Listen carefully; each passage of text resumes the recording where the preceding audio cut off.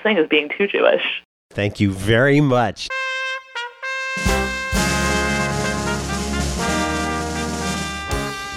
Shalom and welcome to the Too Jewish Radio Show with Rabbi Sam Cohen and friends, a weekly serving of everything Jewish. We'll have a great hour together today of news, music, comedy, and conversation. In addition to our guest interview, we'll also have a visit from our expert on the international Jewish scene, Tom Price. Please email your comments to us at twojewishradio18@gmail.com or visit us on the web at twojewishradio.com. The opinions of the host and guests on Too Jewish are their own and not those of the radio station. Too Jewish is paid for by Too Jewish Radio programs and podcasts, Tucson, Arizona. And now, here's Rabbi Sam Cohen and Too Jewish. Shalom. This is a tough time for Jews everywhere, as it is a brutal time for Israel and Israelis, and for all who care about Israel and Jews, and frankly, for all civilization. The horrific war crimes perpetrated last week by Hamas, the evil terrorist group that brings shame to the world, shocked and horrified everyone on this earth who has a conscience and the ability to tell right from wrong. You have likely seen images, stories, and videos documenting the brutality and evil of the civilian slaughter perpetrated by Hamas, and the Palestinian terrorist posted social media showing terrorists murdering children and the elderly, killing children in front of their parents, then murdering the parents. There is no conceivable moral justification for these actions. This is not warfare. It is war crimes, documented so, literally crimes against humanity, an attack on all civilization. The people, and I use that word with regret, who did this are beyond redemption. They must be brought to justice. The deliberate targeting of civilians to abduct, kidnap them, and take them into a chaotic captivity in the hellholes of Gaza, to rape, torture, commit murder are beyond anything related to any conceivable effort to quote-unquote liberate anything. These Hamas Palestinian terrorists took 3- and 5-year-old children, Holocaust survivors, young women, of course, deliberately in order to threaten to do unspeakable things to them, and to do so, to use them as human shields, and isn't that a horrible phrase, and of course to try to protect themselves from justice for their war crimes. And some of their victims they have already murdered, and dragged their naked bodies through the streets of Gaza as crowds shouted, Allahu Akbar, God is great, and recorded and posted the atrocities on social media. This was the worst pogrom since the Nazis, and as details of the heartrending slaughter continue to emerge, it is inevitable that Hamas will reap the whirlwind that it so thoroughly deserves. Our prayers and thoughts are with the families of the murdered Israelis, Americans, and other nations' children who were so brutally massacred, with the thousands of wounded in hospitals now in Israel, with the desperate families and friends of those stolen from their lives by these evil terrorists. Let's talk politics for a moment, shall we? My friends, Gaza has not been occupied territory for over 18 years. Israel pulled out under then Prime Minister Ariel Sharon in 2005. 2005. It has provided electricity and water and sewage control in what little productive economic activity exists in that strip of land with 2 million people for nearly 2 decades. In exchange, the evil, and that word has never been more applicable than it is today, the evil dictators of Hamas, who mostly live in rich settings in Arab capitals far from Gaza, have focused all of the Iranian money and Qatarian money on murdering Jews. And those innocents of Gaza? Remember, Hamas was elected to lead them by the people of Gaza in 2006, before Hamas made itself the religious Islamist dictators of the place and have never again held elections. Perhaps the same innocent people that show up on all the Hamas videos, those innocents, are the ones cheering while bloody, naked corpses of women are dragged through their streets? Remember, too, that Hamas would likely be elected to power in the West Bank if the Palestinian Authority's Fatah faction had not suspended all elections ever since 2005. The Hamas charter calls for the total destruction of the State of Israel and calls on its members to kill Jews everywhere in the world. That is, not only is Hamas a terrorist organization, but an anti-Semitic one dedicated to perpetrating genocide. There is no proper response to this but unqualified condemnation of Hamas and of any leader in the world, including our own political leaders, who do not join in that condemnation.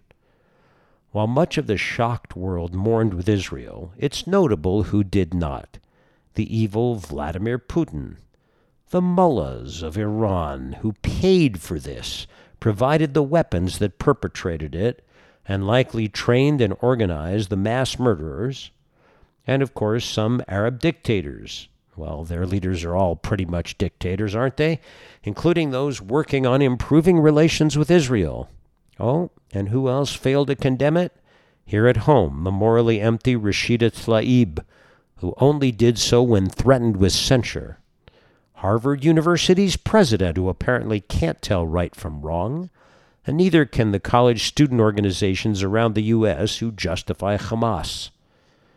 There is never a justification for murdering babies and burning their bodies, for shooting people and then using their cell phones to send those photos to their loved ones.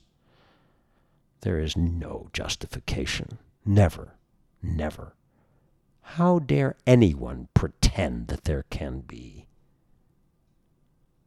We pray for peace in every single Jewish religious service, and we do so multiple times.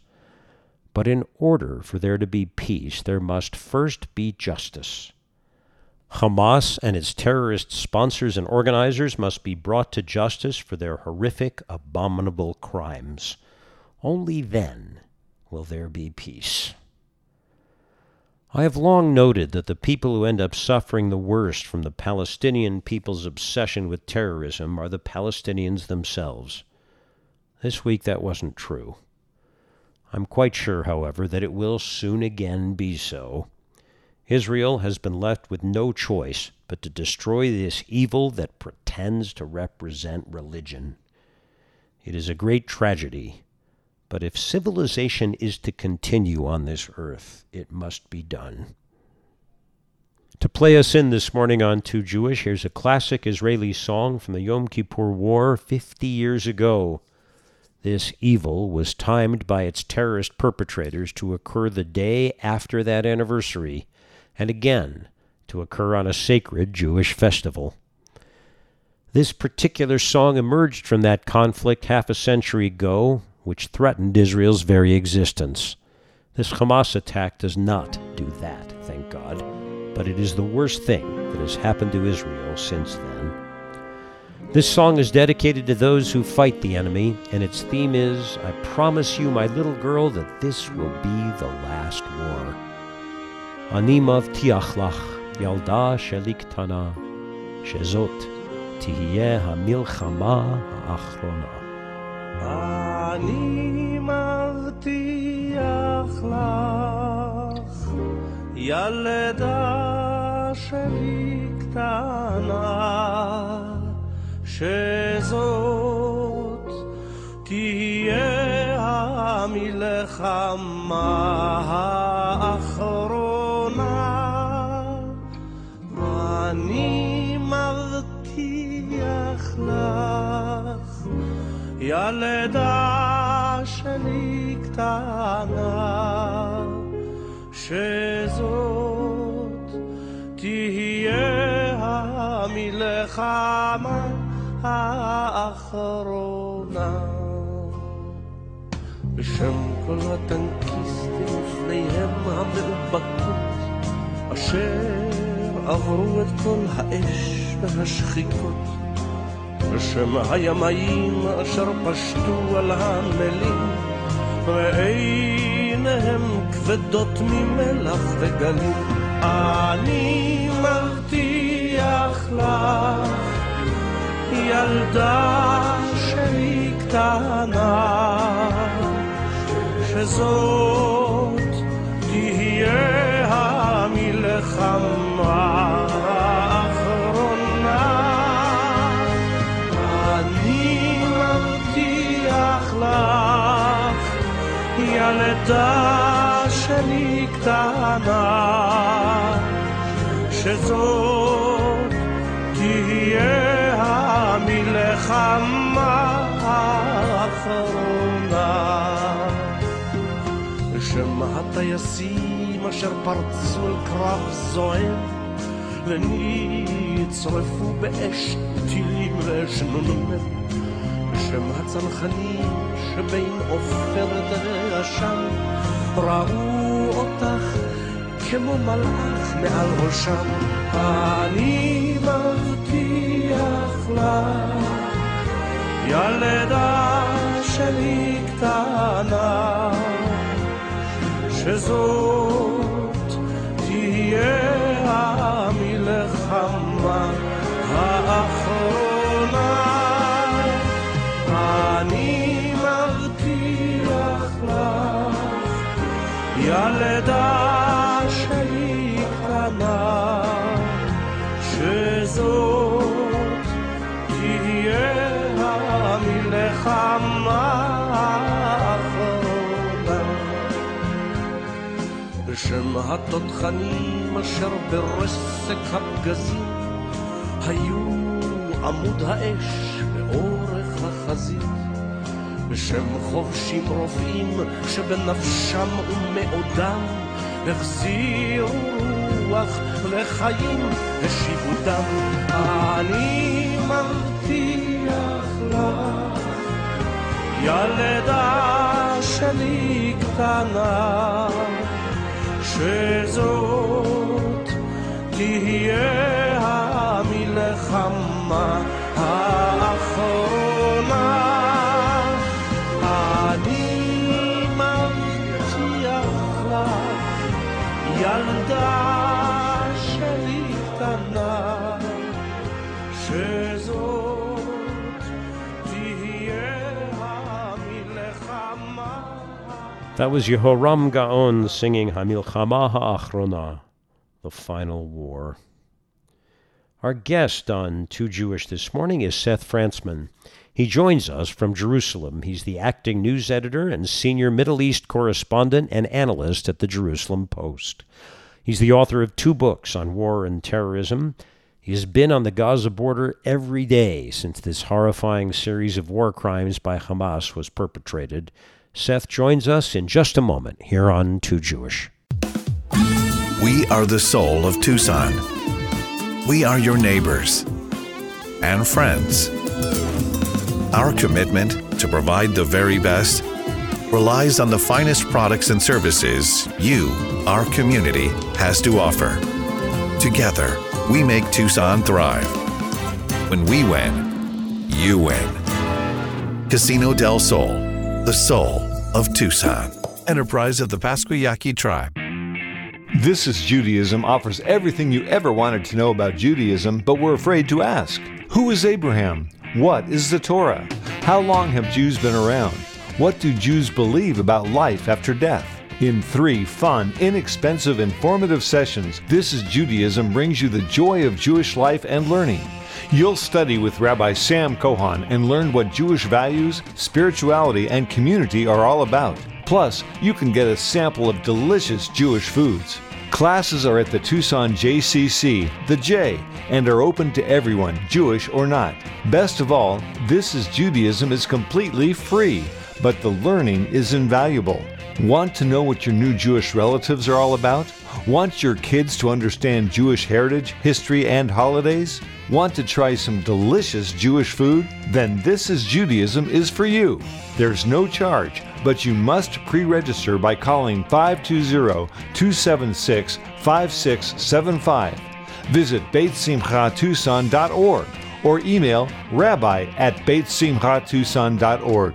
This is Judaism is taught on 3 consecutive Sunday afternoons in September and October at the Tucson JCC. There's a free Zoom option, but registration is required. All classes are with Rabbi Sam Cohen. Remember, there's no obligation and registration is completely free for this wonderful introduction to Jewish life. Register for This is Judaism by calling 520-276-5675. It's the most effective introduction to Jewish learning and life ever. For your very own entry or return to Judaism, visit BeitSimchaTucson.org or call 520-276-5675. We are delighted to welcome to Too Jewish our guest this morning. Seth J. Frantzman is the acting news editor and senior Middle East correspondent and analyst at the Jerusalem Post.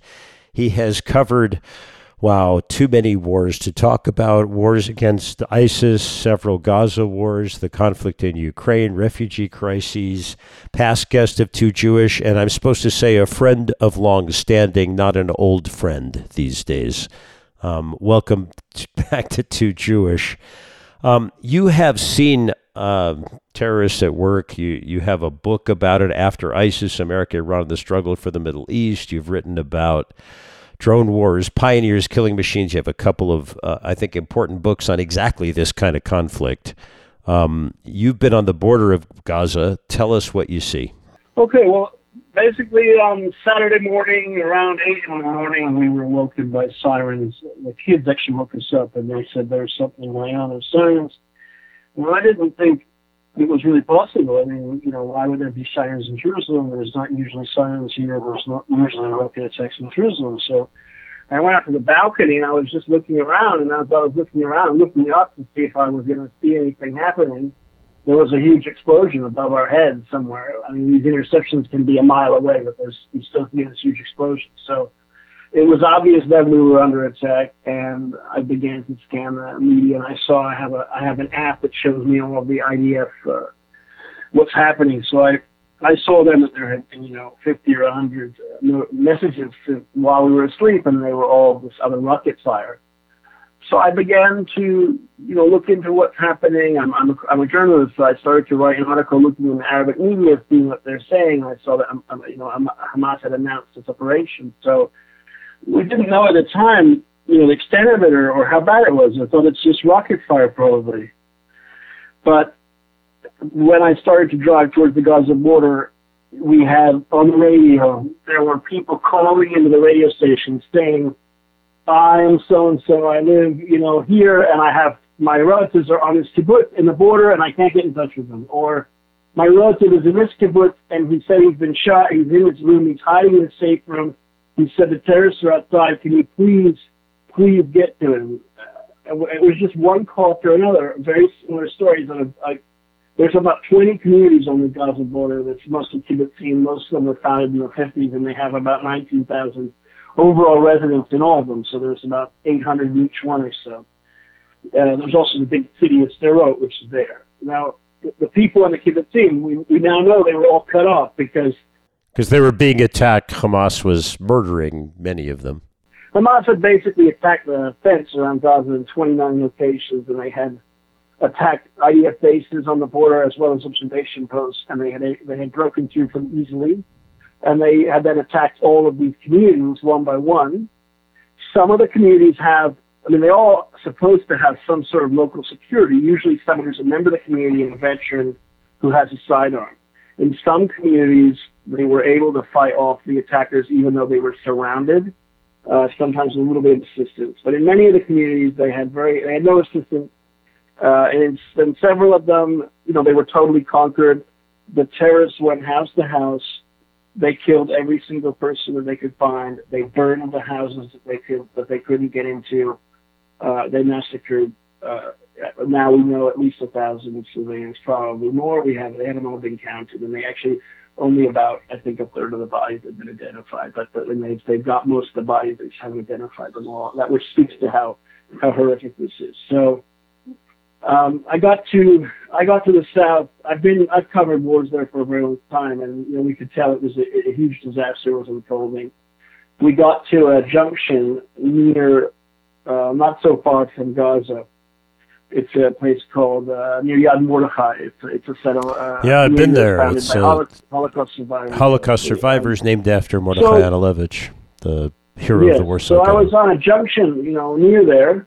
Obviously, the police and the army had done what they could to kind of close off these roads because it was a huge war zone. So they were closing off the roads to keep the public out. I mean, most of the public was fleeing, not going there. Although, to their credit, of course, hundreds of thousands of Israelis were being called to the army. So as I got down there, every base had miles and miles of cars with people getting out to go to the flag and go to the army. But anyway, I got there and there was a little police checkpoint, a few soldiers, and a few journalists, and it was I saw a car in the middle of the road on the median, and I didn't notice that it was suspicious at the beginning. It was only a little bit later that I noticed that next to the car there was what looked like a sack or a sleeping bag, and it was actually a dead body. It was apparently a terrorist that had shot up the car, and the victims of the shooting had been taken to hospital, but the actual perpetrator was just left there. And that was just the beginning of realizing how different this was from everything else. I mean, as you said, I'd covered a lot of wars. I covered the genocide against Yazidis in Sinjar, and this was the kind of level of what we were about to see. And over the next day, we saw a lot more bodies along roads. It spoke to the fact that there was not even enough resources to pick them all up. And in fact, that's why, almost a week later, they're still collecting bodies. They're still identifying people. They still don't know how many people are missing, who's dead. I mean, the extent of this is, people compare it to 9/11, but for Israel's small population, we're talking 5 9/11s or something. It's much worse than anything the country has ever faced in its history. And I say that with the knowledge of the 1948 war being a very bloody war, but I would say it's far worse than that. Yeah, it seems like quite likely the worst day in Israel's history, without maybe quite the existential threat of the Yom Kippur War. We will talk much more with Seth Frantzman about not only what happened, but how this relates to the ISIS terror and the general approach to terrorism in the Middle East. And we come back in a moment here on Too Jewish. Beit Simcha, the House of Joy, a wonderful Jewish synagogue in the Catalina foothills in northwest Tucson, celebrates a great array of services, classes, and events this fall. Established by caring, passionate congregants and me, Rabbi Sam Cohen, Beit Simcha is a vibrant, vital community that strives every day to serve God with joy. A progressive congregation, northwest Tucson and the foothills, Beit Simcha is open to everyone throughout the metropolitan area, providing weekly Shabbat services, youth and adult education academy courses, social justice opportunities, outreach, and cultural Jewish programming. Join us in person for Shabbat services or come on Facebook Live.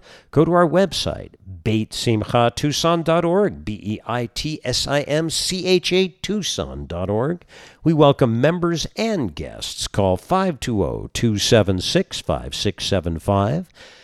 Religious School is open for school-aged children or grandchildren. Join us in our fabulous Hebrew School, Bar and Bat Mitzvah programs, Torah Tykes Experience, confirmation, and teen programs, all in a fun, relaxed setting with great Jewish learning. Go to beitsimchatucson.org, BEITSIMCHA Tucson.org to sign up. Beit Simcha's services, classes, and events are open to everyone. Friday night services are at 6:30 p.m. Saturday morning services are at 10 a.m., preceded by Torah study at 9 a.m. You can find out all the details at beitsimchatucson.org. Our Facebook page is Beit Simcha Tucson, BEITSIMCHA Tucson. And our services are available there, too. All of our Adult Education Academy classes are available live and on Zoom. You can access those through the website, beitsimchatucson.org.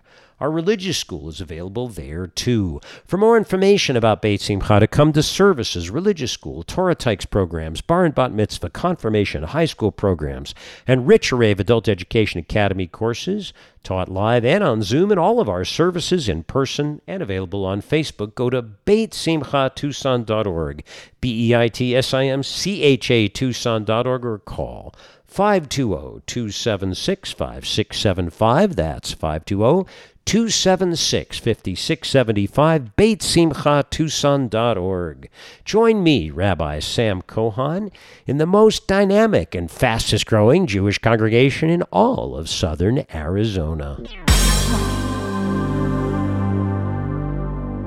If you have a question, comment, compliment, or criticism, kvetch or kvel, please email us at 2jewishradio18@gmail.com. That's TOO, jewishradio18@gmail.com, or visit our website, 2jewishradio.com. You can hear all past and present shows through the website, streaming us from 2jewishradio.com, or downloading us from the Apple iTunes Store as very popular Jewish podcast, top 10 in America according to Moment Magazine, over 200,000 downloads on Podbean and on Spotify. Post a rating, review 2 Jewish wherever you listen to us. Those comments help. The stories we share last a lifetime and are passed down from generation to generation.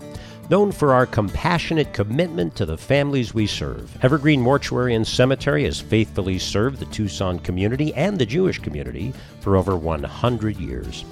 We help thousands of families plan and carry out celebrations of loved ones in unique and special ways and assist them in sharing those lifetimes of stories meaningfully. The most beautiful and tranquil final resting place in all of southern Arizona, Evergreen's tall pines shade peaceful grassy fields. You can count on Evergreen for superior service and the highest degree of integrity. Our informative, well-trained staff is here to assist you with a full range of on-site services. Call Evergreen, 520-888-7470, 520-888-7470. While we serve the whole community, our experience conducting Jewish funerals, Reform, Conservative, and Orthodox, is second to none. We have sections dedicated to all religious faiths, can help you arrange for your future needs or your immediate ones. Whether you choose to hold a traditional funeral service or a completely individualized ceremony, either in person or online or both, our goal is to help you create a meaningful, personalized service based upon your unique needs in a place of reflection, tradition, and serenity. Evergreen Mortuary and Cemetery offers the best to the community and to you. Call 520-888-7470 to speak to a family advisor at Evergreen. Call 520-888-7470. We welcome our expert on the international Jewish scene, Tom Price. Good morning, Tom. Good morning, Rabbi. We've been talking about Ukraine, which has been, of course, tremendously in the news for the last year and a half, and began to talk about the Jewish community. You mentioned last week that the largest Jewish community center in the world is in Ukraine, 40-story building with hotels, restaurants, all kinds of stuff. And that's not even the major Jewish city. It's not even in the most important Jewish cities that we think of. Having said that, the Jewish community of Ukraine goes back a really long time and has had some incredibly important figures and has experienced tremendous anti-Semitism at a number of points. What can you trace for us about the Jewish history? Well, so one of the national heroes of Ukraine, to whom there are monuments and statues all over every big city, is a guy named... I was going to say Bogdan Khmelnytsky, but I'm probably not pronouncing it correctly. Correct. And he was a notorious anti-Semite who sponsored pogroms and killed a lot of Jews. Now, why is he a national hero? Because his main killing was Russians to protect and preserve the independence of Ukraine. This is an old theme. This predates communism. It long predates Putin. It's like 17th century or something, right? I mean, it's a long time ago. Yes, but I mean, the problem is really that Russia and Russian orthodoxy and Russian state institutions emerged from an entity called Kievan Rus, which was centered around Kyiv and was the earliest form of Russia. So the Russians don't like admitting that they're really Ukrainians, and they have always tried to put Ukraine down by, for example, the English expression, the Ukraine, which many Americans still say, is a put down because that means like the little place by the side. And it's not a country. The country is Ukraine, right? Yeah. So there is a very long and solid Jewish community particularly Odessa, but Odessa is a relatively new city. It wasn't built till the end of the 18th century by Catherine the Great. Yeah. So its roots don't go that far back, but much of southern Ukraine was once called Scythia, and then it was part of the Greek Empire, the Pontic Greeks, whatever. Lots of people settled on the Black Sea coasts because there were natural ports and it was fertile land and whatever. And among those people, certainly going back to the time of the Greeks and then the Byzantines and others, were Jews. It was an extension of the Mediterranean, and as we know, there were once Jews in every port city in the Mediterranean, and 10% of the Roman Empire was Jewish. So I don't know what percentage of Ukraine was Jewish back in the day, but my most recent visits there, when I've been in Kyiv in particular, and I ask how many Jews are there, the answer is always the same. It depends how you count. Officially, there's 60,000. Realistically, there's probably 600,000. Wow. So, these are large Jewish communities, and there are many of them. In places most Americans have never heard of, at least not before this war. Yeah, it's fascinating how many new places we're learning about for terrible reasons often.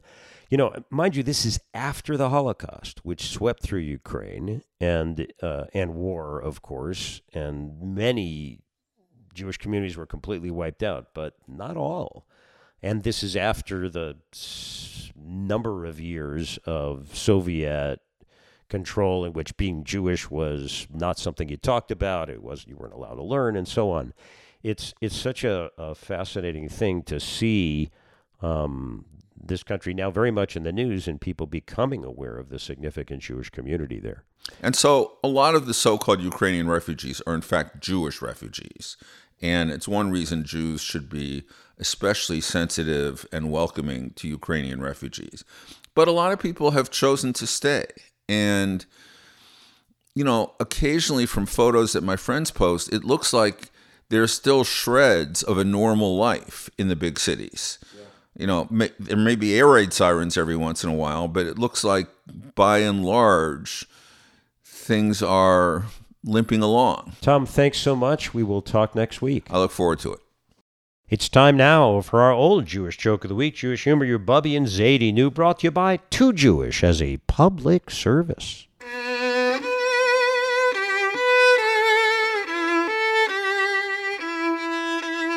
Shlomo, who is 75 years old, is walking along the road and he sees a frog in the gutter. He is shocked when the frog begins talking to him. The frog says, "Old man, if you kiss me, I'll turn into a beautiful princess. I'll be yours forever." Shlomo bends down and puts the frog in his pocket and keeps walking. The frog croaks from inside the pocket, "Hey, I don't think you heard me. I said if you kiss me, I turn into a beautiful princess." Shlomo takes the frog out and says, I heard you. But at my age, I'd rather have a talking frog." That was the old Jewish joke of the week. Special feature of Too Jewish just for you. You should live and be well.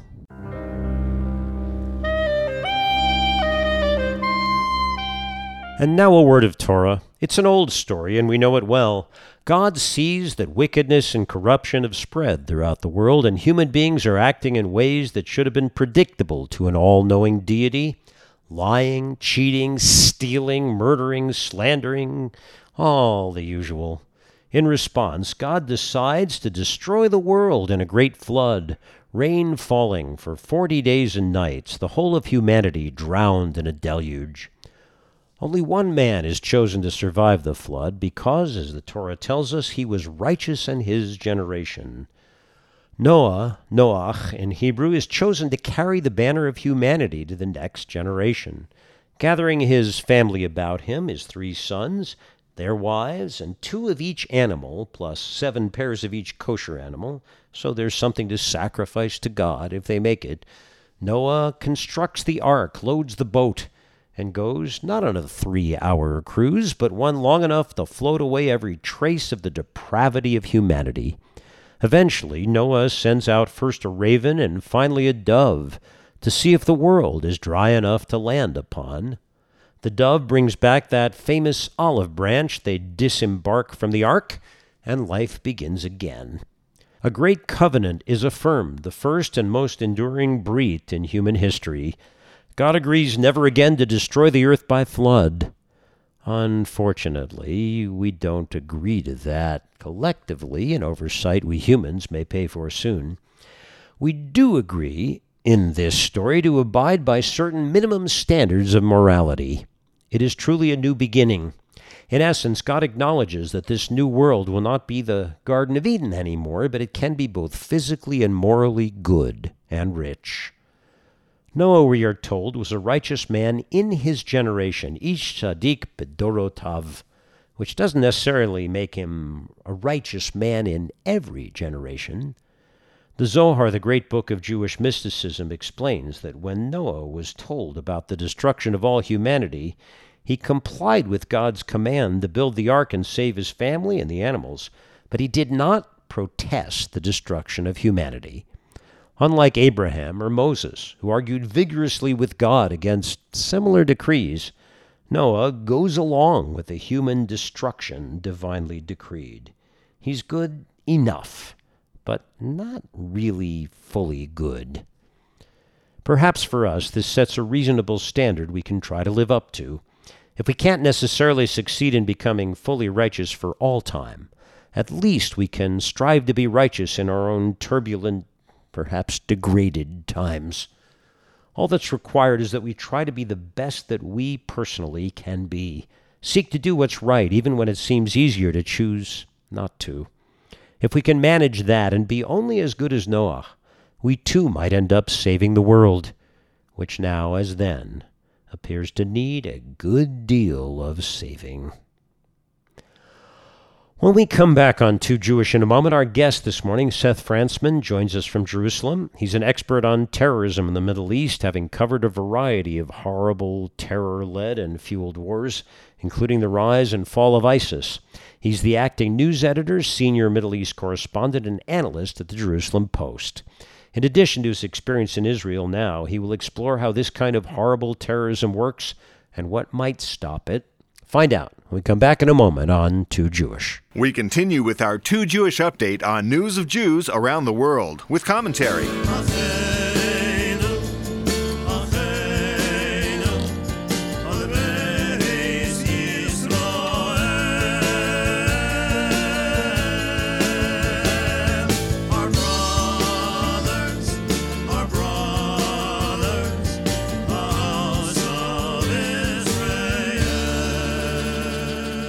It seems impossible to keep up with the news from Israel, which has been so challenging this past 8 hard days. This morning, since we have such an extensive interview with Seth Frantzman, who is on the scene in Jerusalem, we'll restrict ourselves to noting that all around the world, rallies and vigils and solidarity events are being held for Israel, including right here in Tucson. I wrote a multi-faith prayer for Israel under attack that was read by a number of religious leaders here, including myself at that rally here. I also attended a Major League Baseball playoff game in Phoenix last week, and before it began, they held a moment of silence in support of Israel. In another game, Alex Bregman, the Astros' Jewish third baseman, had a Star of Israel on his cap in support of Israel.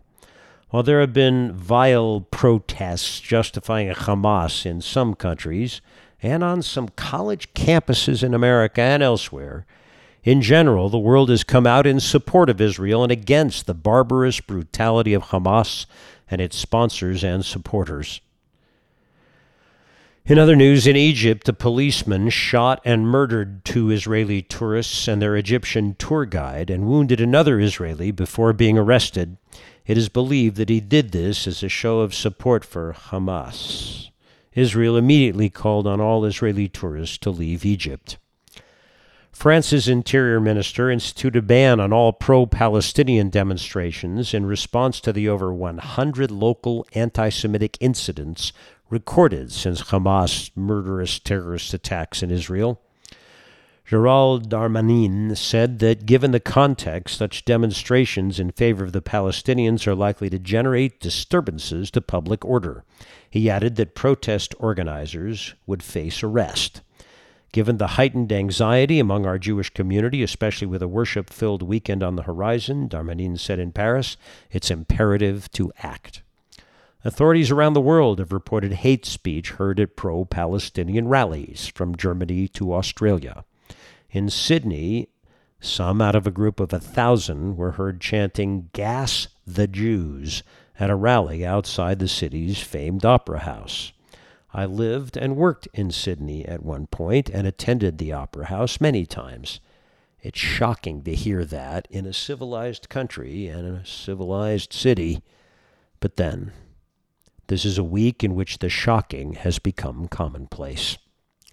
And that's the Too Jewish News of Jews Around the World.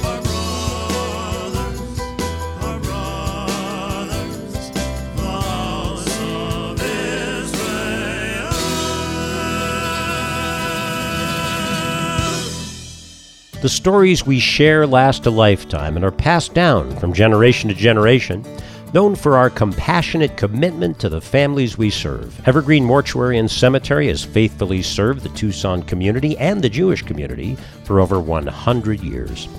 We help thousands of families plan and carry out celebrations of loved ones in unique and special ways and assist them in sharing those lifetimes of stories meaningfully. The most beautiful and tranquil final resting place in all of southern Arizona, Evergreen's tall pines shade peaceful, grassy fields. You can count on Evergreen for superior service and the highest degree of integrity. Our informative, well-trained staff is here to assist you with a full range of on-site services. Call Evergreen, 520-888-7470, 520-888-7470. While we serve the whole community, our experience conducting Jewish funerals, Reform, Conservative, and Orthodox, is second to none. We have sections dedicated to all religious faiths, can help you arrange for your future needs or your immediate ones. Whether you choose to hold a traditional funeral service or a completely individualized ceremony, either in person or online or both, our goal is to help you create a meaningful, personalized service based upon your unique needs in a place of reflection, tradition, and serenity. Evergreen Mortuary and Cemetery offers the best to the community and to you. Call 520-888-7470 to speak to a family advisor at Evergreen. Call 520-888-7470. We welcome back to Too Jewish. Our guest this morning, Seth Frantzman, is in Israel. He's the acting news editor and the senior Middle East correspondent and analyst for the Jerusalem Post. He has written 2 books about terrorism and wars in the Middle East. After ISIS, America, Iran, and the struggle for the Middle East, Drone Wars, Pioneers, Killing Machines, Artificial Intelligence, and the Battle for the Future. He is a friend for many years and has been in the midst of all of this and on the border with Gaza. This is nothing Israel has ever really experienced before. Rockets coming over, a few people dying. Even the second Intifada doesn't really compare to this. What is the what? You're a journalist. What do you see in Israel that's different this time? Well, the country is in extreme shock. I mean, there's nothing open in Jerusalem. Most of the cities feel like they're deserted. I mean, they're not deserted. People are at home. They're in their safe room. Their kids are at home. There's no school. The country is ground to a halt. There are no flights, very few flights leaving. Hundreds of thousands of people have been called up to the army. Most of the leading politicians in the country and members of the Knesset have totally disappeared from the public life. They don't seem to appear at all. There doesn't seem to be any actual leadership in Israel. I mean, there is the army. I would say that the country, because it's been through this a lot of time, a lot of things in Israel function very well without actually having people in charge. Like, I went to the hospital in Ashkelon, the Barzilai hospital. They had 200-300 wounded the first day. I mean, this was a huge number that had been more than in the past, and the hospital was actually functioning perfectly fine. And huge numbers of volunteers had come to give blood and bring food. So the country is pretty good at dealing with some of this stuff, but it's clear that there's a massive trauma, and I think we're only beginning to see the tip of the iceberg of what's happened, and it's not I think also there is a lot of concern that the North or Hezbollah is going to attack Israel as well, and there is a sense that Israel's going to have to focus a lot of energies on Hezbollah being a much stronger enemy than Hamas, and it's Hamas, which is considered much weaker. was able to do this, I think a lot of people are actually wondering, how the country will actually deal with that. And that means that actually, unfortunately to say, this is not 1973 when Israel defeated the Egyptians and the Syrians in about a week and a half. This is a very different crisis, and it's not entirely clear how the country will get through this. I don't doubt that the average people can get through it. I think that the country appears to lack almost any leadership at the top. And I saw the president of Israel yesterday in Sderot. I mean, he was very steadfast. He was there with the mayor of Sderot and many of the police commanders who had actually gone in there personally. They went in there with handguns to fight terrorists who were better armed than them, and they were able to defeat the terrorists at the cost of dozens of police. So it's a very difficult one, certainly. I can hear your kids in the background who now can't go to school, are stuck in the house with you. This is I don't want to say a small, they sound cute, by the way, Seth, I have to tell you.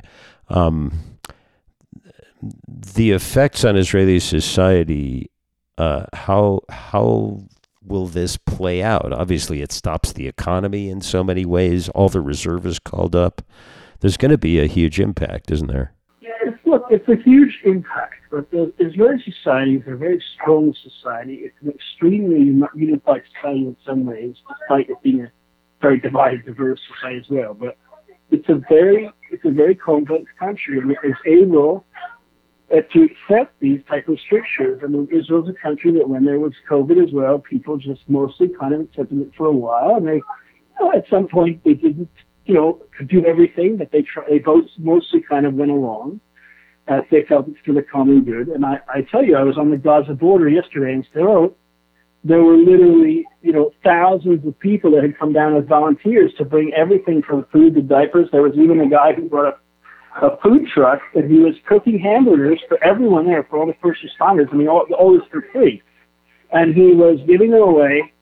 There were hundreds of us there. We were next to the hamburger stand, and there were sirens all the time. So we were all cramming into the shelter, and the guy was cooking the hamburgers under the rocket fire. He didn't come in. I mean, this country has an iron will, and it cannot be broken. And I think, kids are at home, and people will suffer, and they will have to find some solutions at some point. Kids can't stay at home forever, but that's just the way they'll go about their business, and eventually, we'll see, of course, how long this conflict continues, and then normal life will have to return in some form or fashion. So a final question. You witnessed both the terrible rise of ISIS, the existence of the caliphate for a while, until the world changed its mind and crushed it. Is that going to happen to Hamas? Unfortunately, I kind of think no, because what happened with ISIS is interesting. If we go back to June 2014, ISIS was seen as just another type of Sunni insurgency in Iraq, and I unfortunately remember exactly what happened. They went into Mosul in June, which is Iraq's second largest city. They expelled the Christians, and the first thing that they did is they sacked another small area called Camp Spike. And in Camp Spike, they killed more than 1,000 Iraqi cadets, who were, I think, mostly Shiites. They butchered them, and, they put the videos online. They did the most horrible things, beheading these poor people and stuff. Now, at the time, basically no one cared, and everyone said, well, Iraq is just a bloodbath. It's just, it doesn't matter. Let's not go back there. There is, unfortunately, one well-known human rights figure that actually praised ISIS and said that, quote, something like, well, it actually listened to the people, which is kind of bizarre, because I don't know if listening to the people means you have to kill and exterminate others. Maybe you shouldn't listen to them. But anyway, so it took until August for ISIS to attack Sinjar, and then ISIS was killing, thousands of Yazidis, and there were 800,000 people fleeing. And then finally, the Americans decided to order bombing. ISIS was at the gates of the Kurdistan region. It attacked the Kurds at the time, and the Kurds were fleeing, and it looked like their cities might fall as well. And there were airstrikes that stopped the ISIS guys quite close to some of these Kurdish cities. And I was there. I talked to a lot of the guys that were involved in the fight. Now, it took a long time for the Kurds and the rest of Iraq to get back to Mosul. And then it took 9 months to retake the city. it had to be retaken block by block. ISIS had put tunnels under most of the houses. It took a long time, of thousands of casualties, to root them out. And then the Americans, who were supporting a different Kurdish group, but in Syria, was able to defeat them in Raqqa. And Raqqa had to be totally destroyed. I think all the civilians left, and the whole city was, turned into something like you'd see out of the Second World War. So ISIS was defeated, to the point of 99%. They still exist, but yes, it was just an awful conflict. And I don't think this will happen with Hamas. No one is going to say, okay, everyone from Gaza will just leave and go to Egypt for a year, and while Israel just moves them all out. And as I said in the part of the program, I think Hamas leaders don't live in Gaza. They all relax somewhere else in the Middle East. So no one is going to deport them. I think the U.S. Secretary of State is to fly into some place where these Hamas leaders live, like Bill had it this week. There's no calls to have those guys made to leave. So, unfortunately, Hamas enjoys a lot more impunity and respectability, apparently, than ISIS, and there is no international coalition against it yet. So, unless Israel can mobilize that kind of coalition, it does seem that it will continue to be seen as a terrorist group, but it will not be seen as a group that kind of, whose leaders should all be put on trial, and it should kind of, not exist as a group, the way you would do with, say, with a powerful mafia family, or you would do with a criminal organization or the Nazi Party. Seth, I want to thank you for an important visit here on Too Jewish, and for helping us to understand kind of some of the both worst and most complicated parts of this conflict. Stay safe. I know you're going down to the Gaza border all the time. And I hope we have a chance to talk under happier times. Where can people go to find out more about you, to find out more about your work? Well, they can Google my name if they can figure out how to spell it. I think you'll put it on the radio program. They can find the books at Amazon, or probably Simon & Schuster or other websites. They can read The Drone Wars or After ISIS. They can order them. They can read my work at the Jerusalem Post. I also write for Breaking Defense. I just finished a piece today for the Daily Beast. I write for a bunch of publications, and so they'll find the work out there. They can follow me on Twitter, or what's it called, X now. Yeah, X. Right, so they can check it out. Check me out on Facebook, or I'm pretty prolific. I have a YouTube channel. There's a lot of easy ways to find it. There's a lot of you out there. Thanks so much. When we come back on Too Jewish, we'll hear about next week's guest, get a final musical play out. We are the soul of Tucson. We are your neighbors and friends. Our commitment to provide the very best relies on the finest products and services you, our community, has to offer. Together, we make Tucson thrive. When we win, you win. Casino del Sol, the soul of Tucson. Enterprise of the Pasquayaqui Tribe. Thanks for being here with us this morning on Too Jewish with me, Rabbi Sam Cohen. Join us next week when our guest will be Rabbi Andy Green. He was supposed to be on this week, but obviously circumstances changed. Rabbi Green recently completed the conversion of an entire community of Messianic Christians to Judaism, led by their pastor in Show Low, Arizona. It's quite a story. Don't miss it.